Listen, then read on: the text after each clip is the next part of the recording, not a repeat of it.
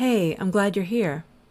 When it comes to the divine dance or inner work, sometimes the feedback that I get from men is, I don't know how, we're not taught. Please stop telling us what to do and show us what you mean. For that reason, I've been longing to do a different kind of episode in addition to the interview style episodes and the occasional teaching episode I do, which I'd like to do more of. I wanted to give you the opportunity to see what I mean when I talk about go deeper, get grounded.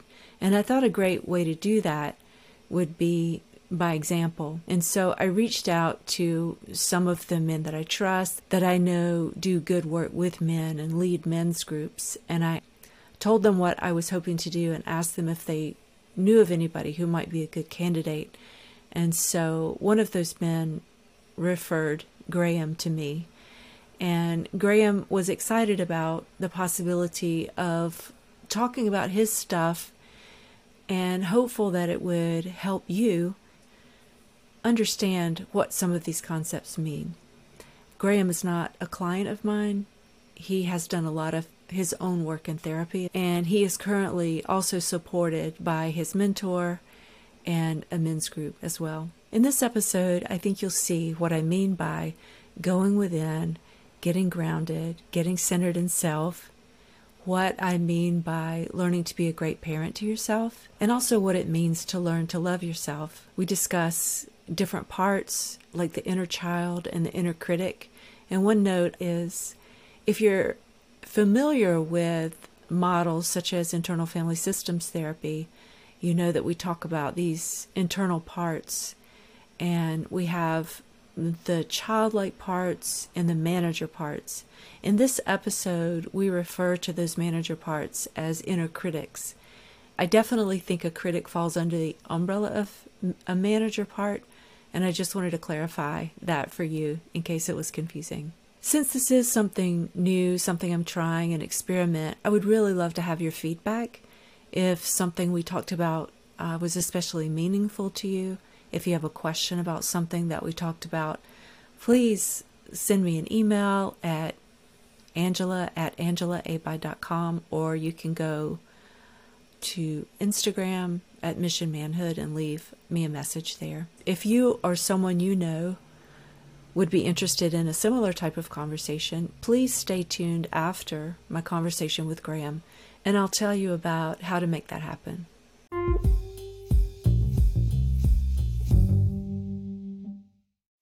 Hi, Graham. Hi, Angela. Thank you for having me.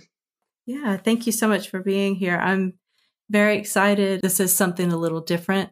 We thought it might be great to have a conversation where we're sharing stories, witnessing, demonstrating that dance that I talk about so often.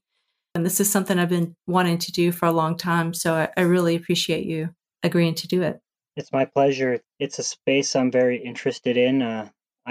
I found you through one of my mentors, actually, in a men's group, and something that I've pursued mentorship on is that interaction with the feminine. So that mentor sent me over your way, and so here we are. Very excited to be here. To give people an idea of what your background is and where you've come from and maybe where you are now, can you let us know what your story is? So the Coles notes for my story is I lost the biggest influence probably in my life is I lost my own mother when I was 9 years old to breast cancer. And then my father remarried in a very short time a woman who he probably wouldn't have been with in normal situation. And this woman ended up being very toxic for me and my two other brothers. They ended up having a daughter, so I have a half sister as well. And we all sort of grew up in a very uncomfortable household. And so my relationship to the feminine and to just a healthy relationship has been very muddied in the past. And I struggled a lot with depression and suicidal thoughts in my teen years and into my first year of university. I ended up dropping out before I really got on the healing path when I eventually sort of met women that were positive role models, and slowly but surely I started to look at myself and look at my past and realize that there was something to be done about it. And so got to work, and now I'm here. What is your home life currently like? So I have a newborn, an 11-month-old and 2 days. Wow. So he's almost a year. And I have a wonderful fiance. Now, the interesting thing about us is we both came from these difficult households. Her situation is alcohol use in the house. And so neither one of us has been modeled good parenting with healthy conflict resolution and healthy repair. So we're both in a place where we want to learn these skills, Hmm. find it a challenge, having never been modeled them. Yeah, a lot of the work that I focus on is sort of the pre stuff and helping men and people to see that, we need to look at the foundation and assess where the cracks are and go back and allow ourselves to see some of those things. And just in your brief story, there's definitely a lot there that could impact the way that you're currently functioning in your life. Thanks for sharing that. Yeah, I definitely feel it's something actually that holds me back at times communicating because I get sort of lost, not knowing if I'm projecting some of my own, whether they're traumas or just biases. I find it handicaps me in conversations, in particular with women and with my fiance. Yeah. So, what I would like to invite you to do, I can feel it when I'm in my head and in my mind. And it's almost like there's electricity going there. And sometimes it's so intense that my eyeballs kind of ache a little bit. And I wonder if you might could just take a breath and see if you can bring your conscious awareness down more in your heart and sort of just relax into that for a minute. Breathe into it and let your shoulders relax. Just kind of consult with your own heart and what feels important in this moment, in this time to focus on or to talk about. I can tell you what feels important is playing tag with my son. That's been a new joy in my life. He's just sort of started crawling around and running away and giggling and cackling his head off. So that is kind of something that's filling my heart up at the moment. Definitely that feels very important. I think modeling fatherhood to him is very important to me. Being a kind of father that will help him grow, but without stifling him and without putting any of my own burdens onto him. Hmm. I see in some people how they transmit maybe anxiety or other things. You see it even into pets, it'll happen. So it's something I worry Hmm. about with my son, if I will infect him with my depression, for lack of a better word. Hmm. Is there anything else you're thinking, or is that it? That concern about how you're going to affect your son? There's stuff about my relationship to motherhood. I wonder, I worry about having my wife fill the hole that the loss of my own mother left, and Mm. whether or not that's appropriate or healthy for our relationship, as if she's having to fill that hole. Yeah. Have you gotten any feedback from her on that? It's something we've talked about.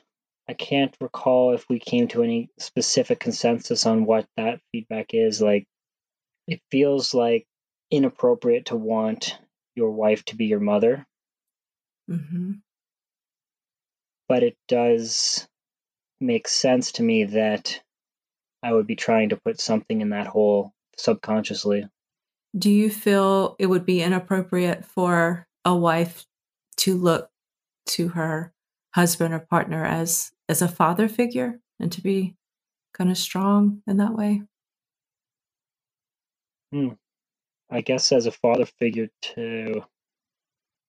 Yeah, I guess I don't see that as being inappropriate. Hmm. I think as long as it's rooted in a partnership as opposed to sort of a because a father is sort of an authority figure, same as sort of a mother is as well in a family. So I think that father and mother energy can be very good for each other. Yeah. Just being able to count on another person to offer you their presence. Yeah, the parental love is very, you're just sure of it. Yeah. The other day I made a post, and the first slide was this king, and he had his sword in the ground, and one arm was around his woman, and she's cuddled up in there. And it was such a comforting image of this strong king-like figure. And the next slide is Mary of the Bible holding Jesus after they took him down off of the cross. And so he's bruised and battered and just laid out, and she's got her arms around him. And my point of the post was, in this life, we're life and death and strong and weak. And in a partnership, when you're weak, perhaps your partner can be strong and help you get back to the point where you can be strong as well. That is probably when partnerships are the most impactful, most beneficial to both parties. I mean, it just makes sense. Yeah, that's why I wanted to push back a little bit when you said it felt inappropriate. And I think in our modern men's movement, there's such a push for men to be strong and brave and all the things. And I get that masculinity has taken a lot of hits, but we can't throw out what is also true. And that is that you need to be nurtured and cared for. And I think you do that for yourself. You learn to do that for yourself. You receive that in partnership, and you receive that from other people in the world. Even with, say, your mentor that you mentioned earlier, that's kind of a dance in itself. When you're down, perhaps he's encouraging you in a different way. Sometimes when he feels like maybe you need to be pushed a little bit, maybe he's more of a father figure in those times, or an older brother. I think we're all shifting energy, and we're responding to what the person in front of us is needing or requiring in that moment. Yeah, that was a really a good sort of mirror that you just held up to me when you asked me if I thought it was inappropriate to be as a father figure.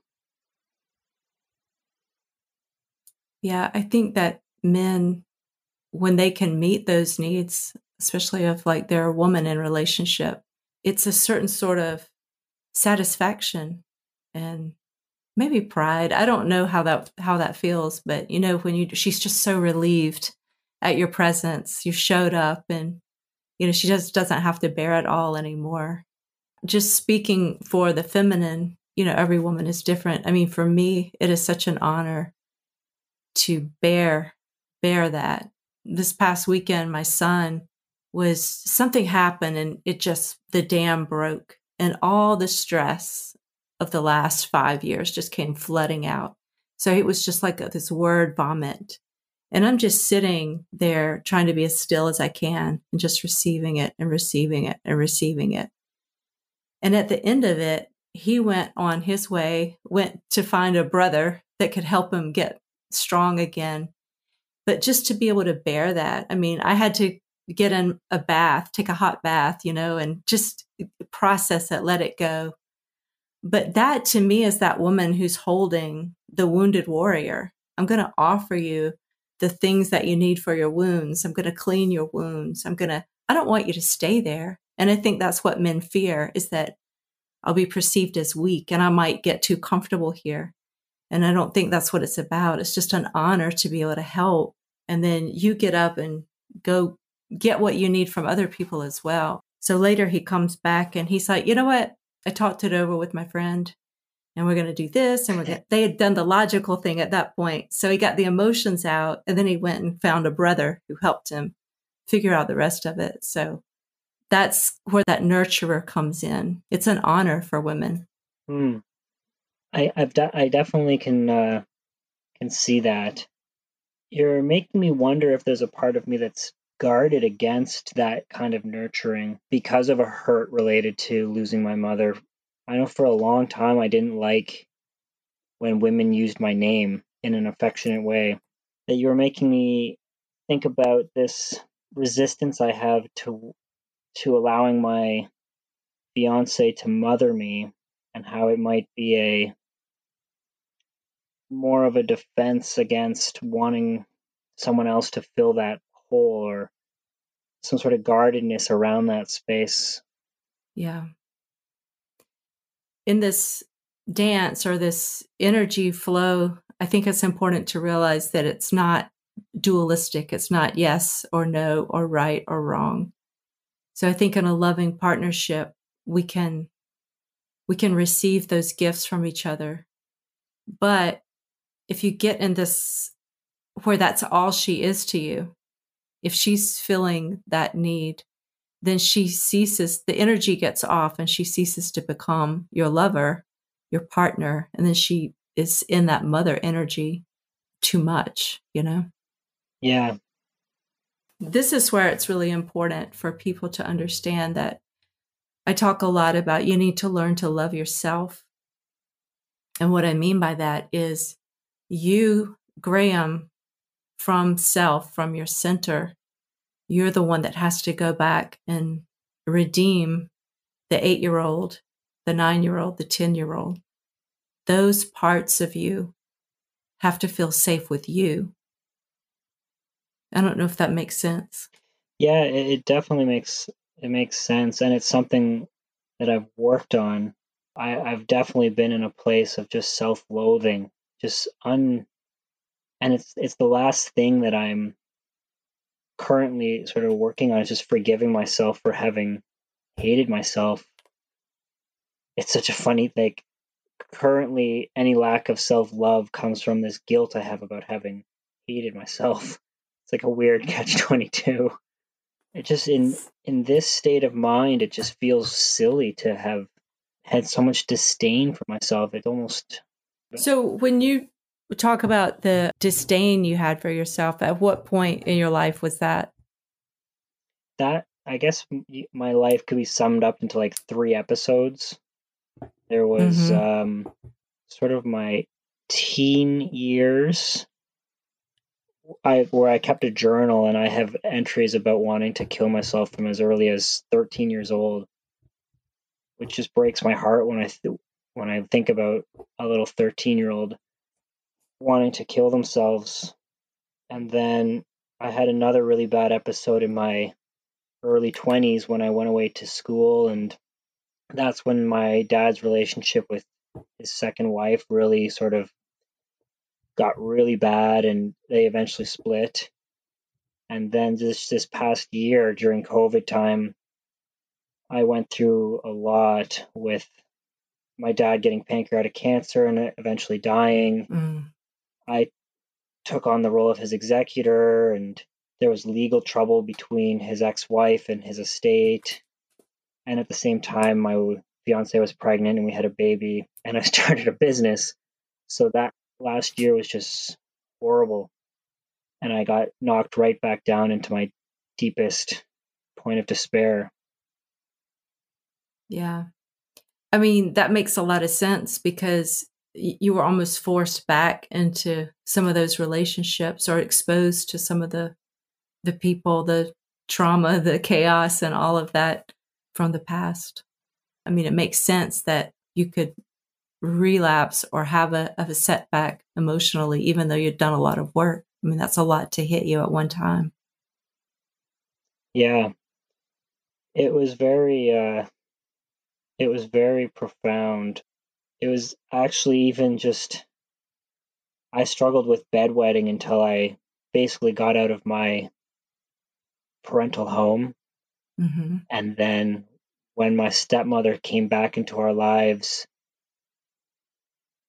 just sort of poking around about the estate and trying to interfere with my dad's treatment, I actually relapsed as like a 30-year-old Wow. and went to bed. It just made me like fall on my knees and like hold my hands in the air and say, oh my goodness, like there's so much more going on here than I can comprehend. Gosh, yeah. I'm so glad you shared that because I think people feel so much shame when these things come up. And that's just such a perfect example of how your body just takes over. A lot of times you don't, it's not anything you did or didn't do, but relapsing into that state. Like you said, she's picking around and you're feeling her presence again. And it just brought that back. Yeah, it was so, I was just in awe of that.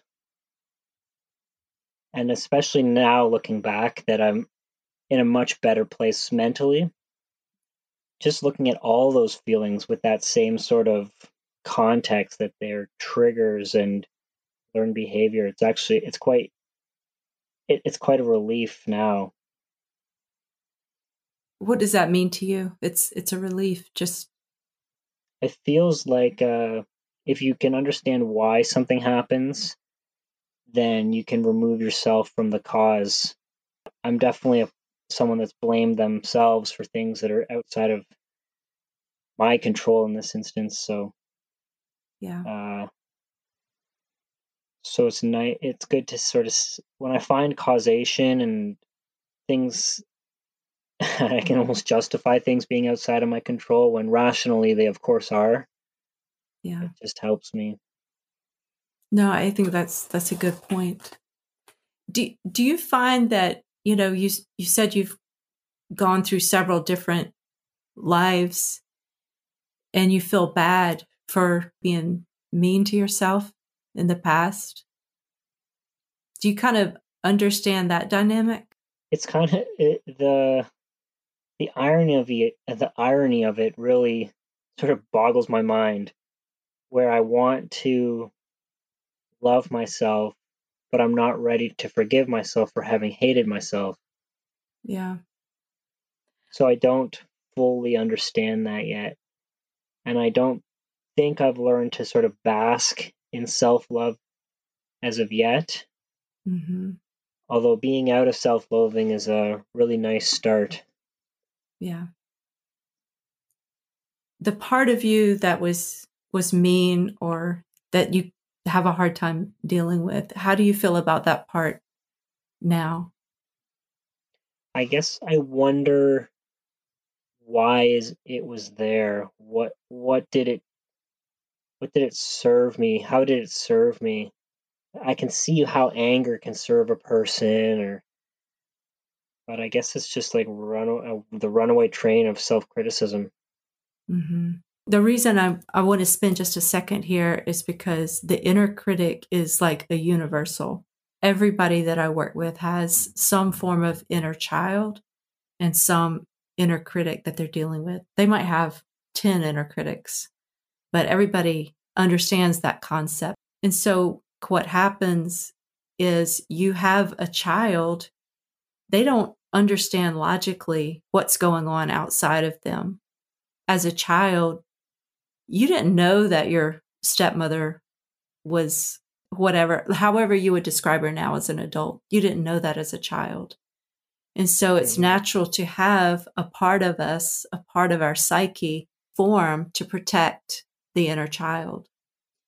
And a lot of times that inner critic will take on similar characteristics and the voice of the person on the outside of us who is the critic or the abuser or whatever the case may be.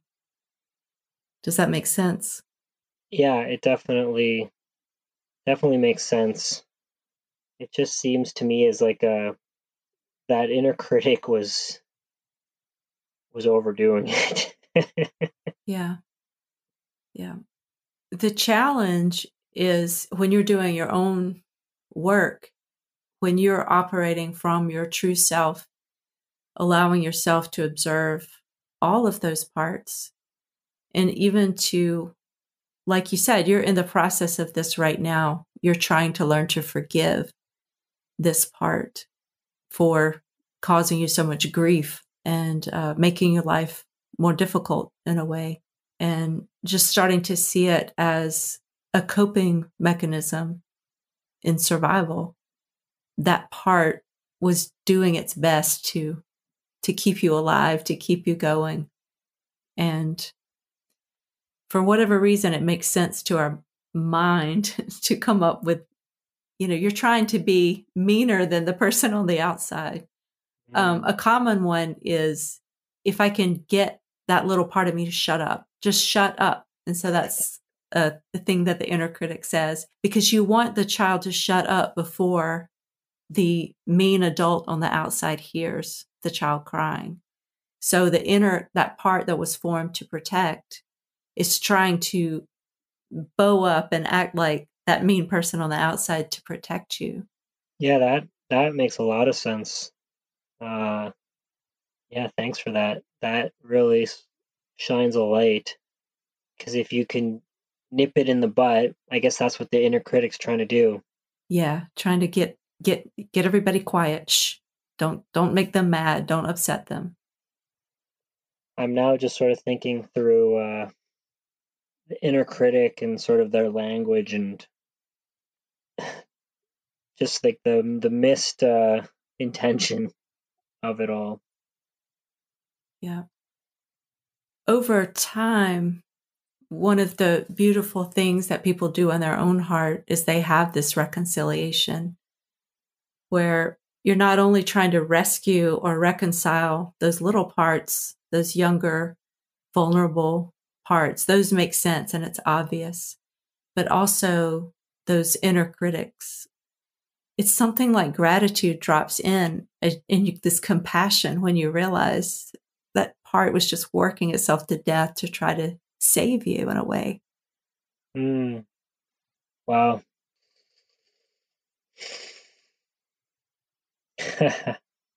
it's that's a very powerful thought that that inner critic deserves some gratitude because of how hard they worked, even though they maybe misplaced the work.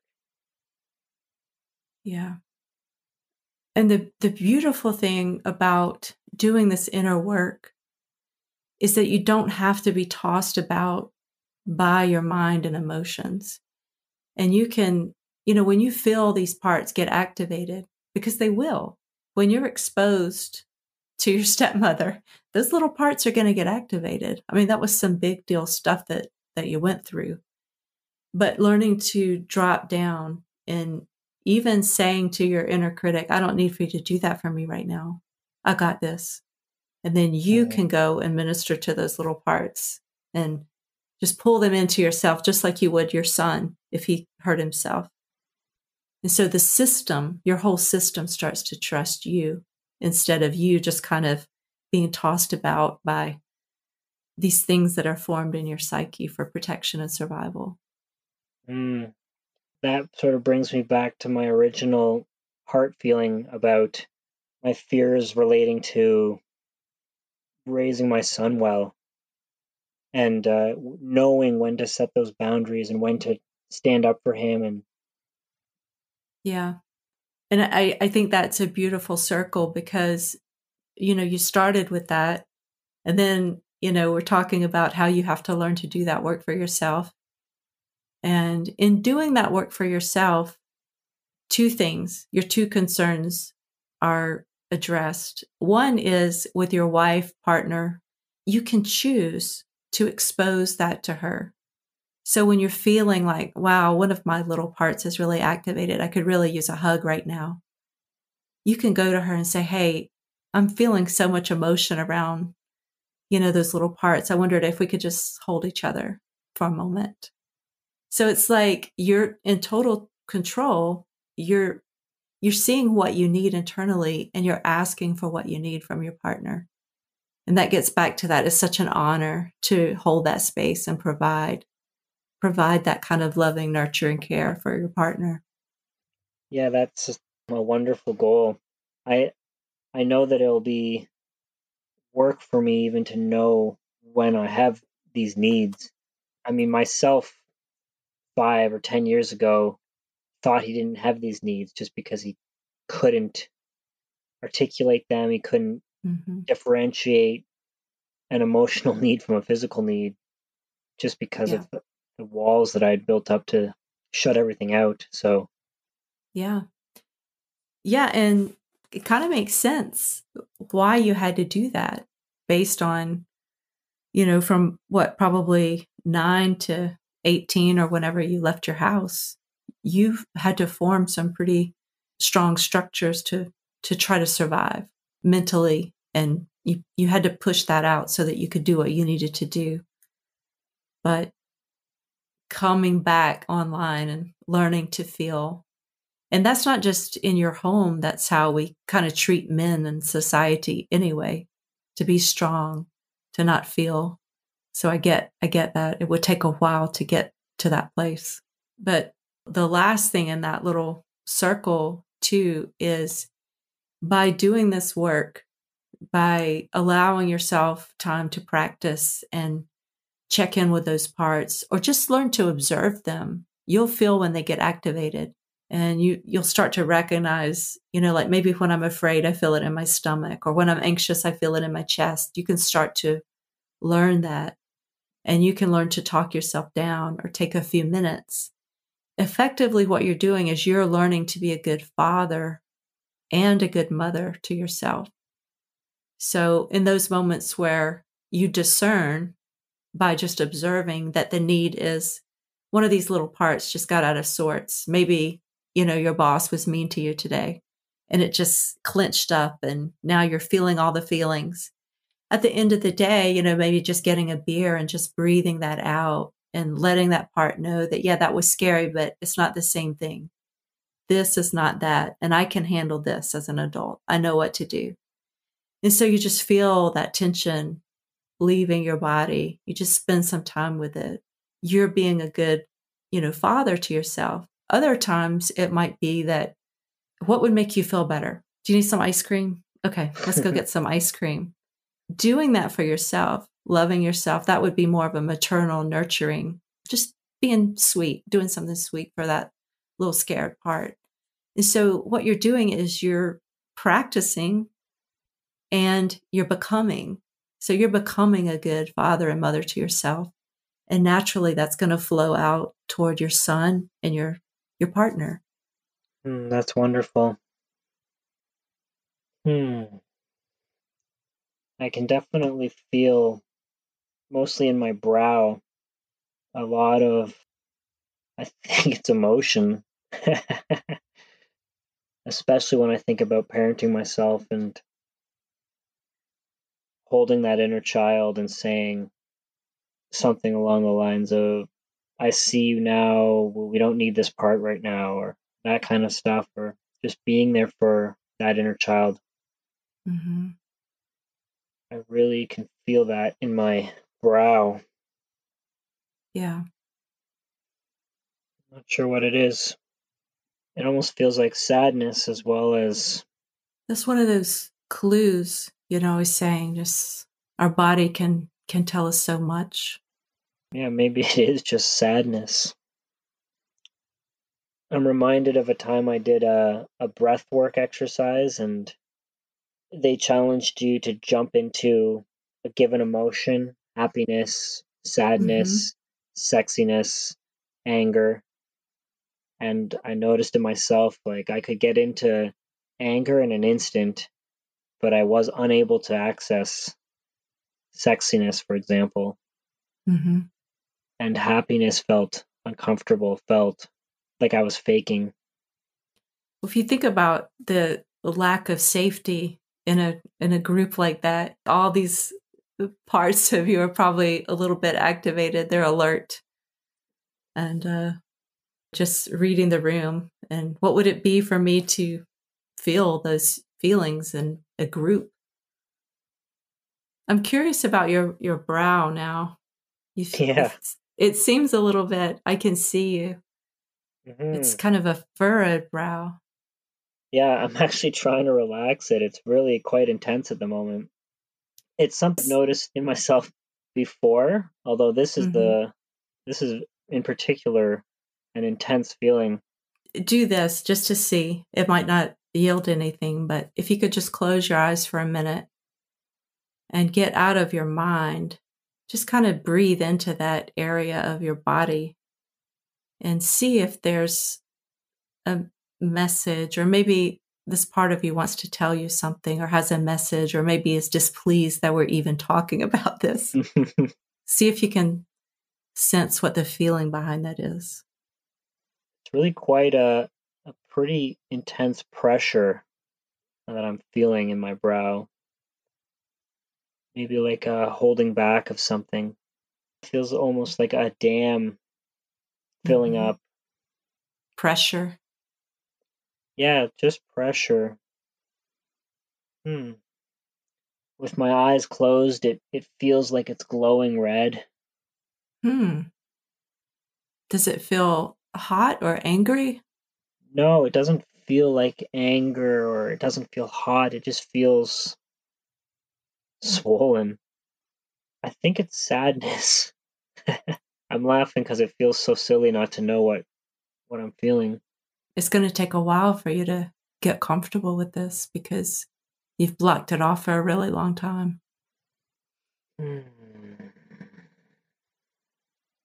And that breath you just took, that deep cleansing breath to like establish yourself as self, just lovingly observing that, whatever that is that's trying to give you some sort of message. It's like, I see you. I'm here.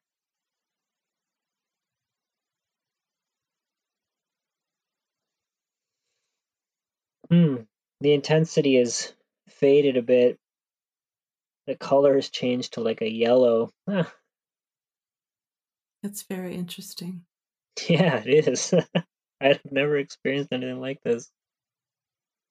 Does it feel okay to kind of move on, or do you Yeah, still for feel, sure. Yeah, it does. yeah, Nothing painful or unpleasant. It's just it's a very noticeable feeling. Very, yeah. very curious. Yeah, when I first started doing this work of just like really trying to observe, something like that would pop up. It would feel distant. I just kind of took that to mean it's a deeper thing. It's not really ready to express or expose itself. And so that's why I always just say, "Hey, I'm here. I'll be back." So like if I meditate each day, I got to go to work now, but I'll be back. No rush. And so over time, like that red to yellow to maybe one day you'll get a memory pop up and you'll go, oh, yeah, that makes sense. Oh, that would be really cool. And to me, when that has happened before, it's like you get it in a minute. You're like, oh, of course. And sometimes I just weep. I just weep for Mm. that little part. And it's just like, thank you for showing me that. Thank you for letting me see that. It hasn't been safe for all these years. But when I start to be willing to see it and observe it, then I can start to reconcile those memories and things that have happened. It does sort of feel like a desire to weep, but it's like the signals are crossed and it's trying to come out of my forehead instead of my eyes. Yeah. You kind of become a great detective in this work and just establishing that pace, being calm, centered, compassionate, and caring for yourself. Those are all really good attributes of that centered self. And so sometimes if you feel yourself becoming agitated, you can take that deep cleansing breath and you always get to control the volume. If it feels very intense, you might say, hey, I don't really have the bandwidth for this today. I can come back tomorrow and try again. One thing I just wanted to say about the part that you have trouble, forgiving, you don't understand why it maybe did what it did, is as this process goes on and as you're getting to know these little parts, figuring out what that part would be good for, like repurposing like that intense part who's got your back, who wants to protect you. And a lot of times, I have to defend myself and I have to protect myself. And I'm very grateful for those parts too.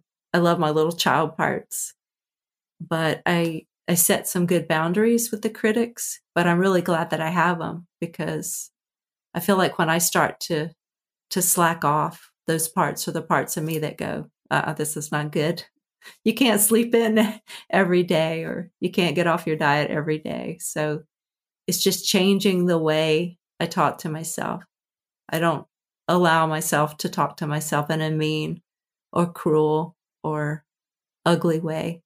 I'm willing to hear the feedback, but it has to be just like I would never speak to you in a certain way. I don't allow myself to speak to myself that way anymore. Oh, that's really nice repurposing of the inner critic.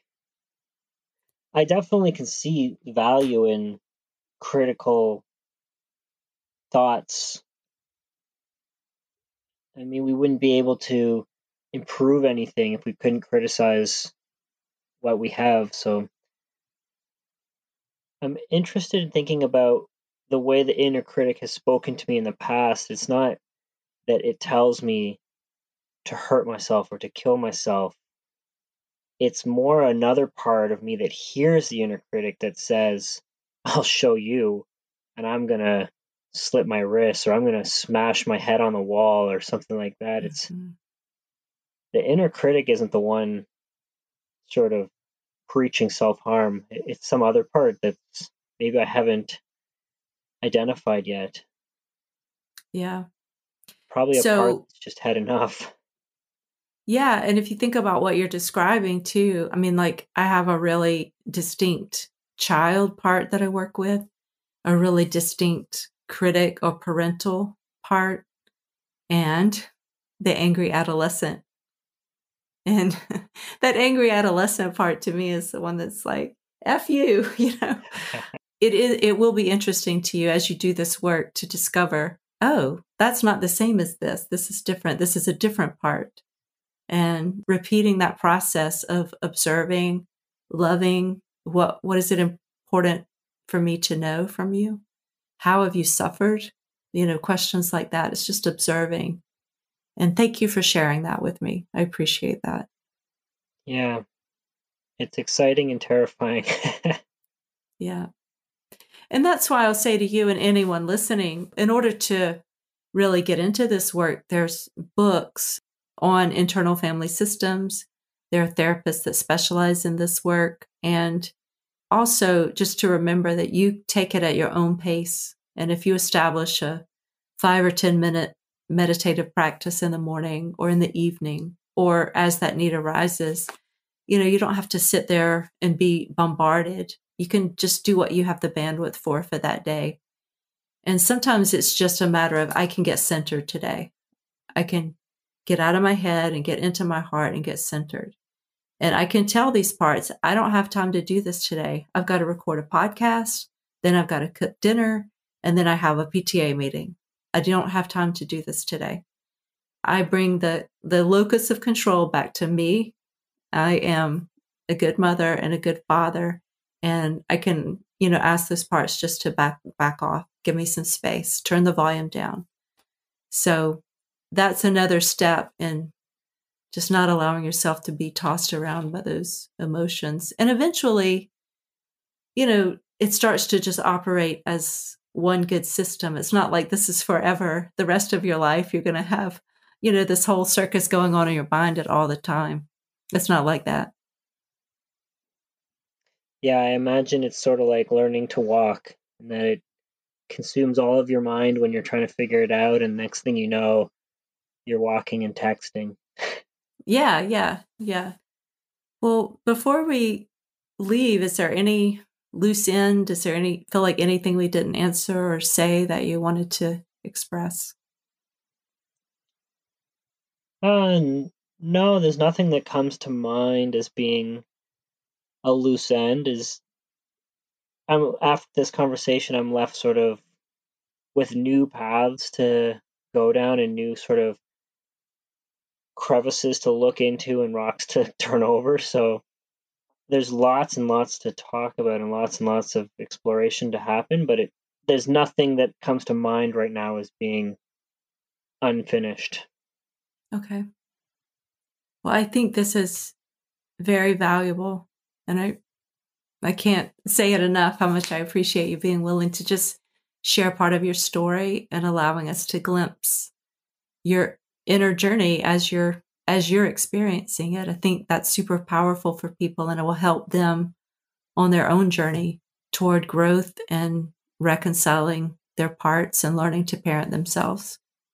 That would be awesome if anyone can take any value from knowing that there's other people out there struggling with these things and finding ways to get on top of them. Yeah.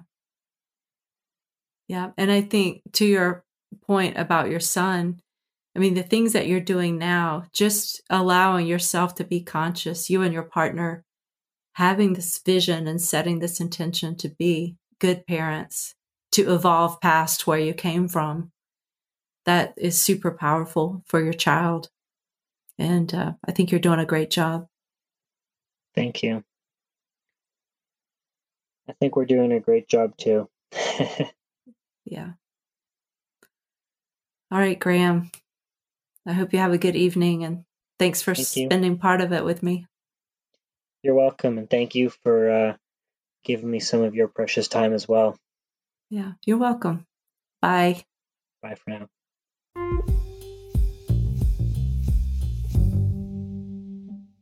Thank you so much for joining and listening to this episode. I really appreciate your support.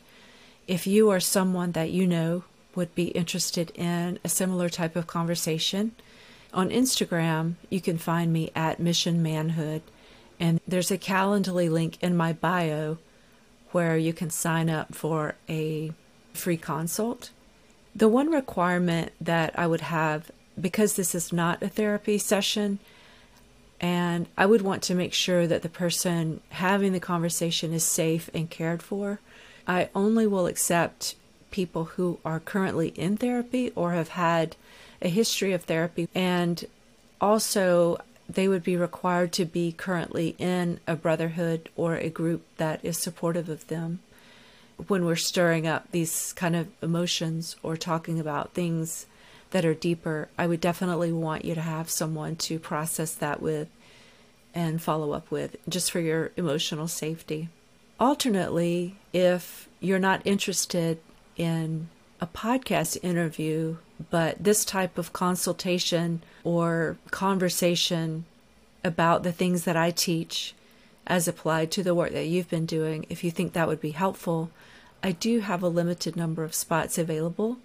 Those are 50-minute sessions, and you can use the Calendly link at Mission Manhood on Instagram to schedule that. A third option is if you do reside in the state of Texas, I also have some spots available for therapy clients. So if you're interested in becoming a therapy client, we can also discuss that as well. Thank you so much for your support. If you don't have Instagram, you can contact me through email, and my email address is angela@angelaabide.com. That's A-B as in boy, I, D as in David, E, angelaabide.com.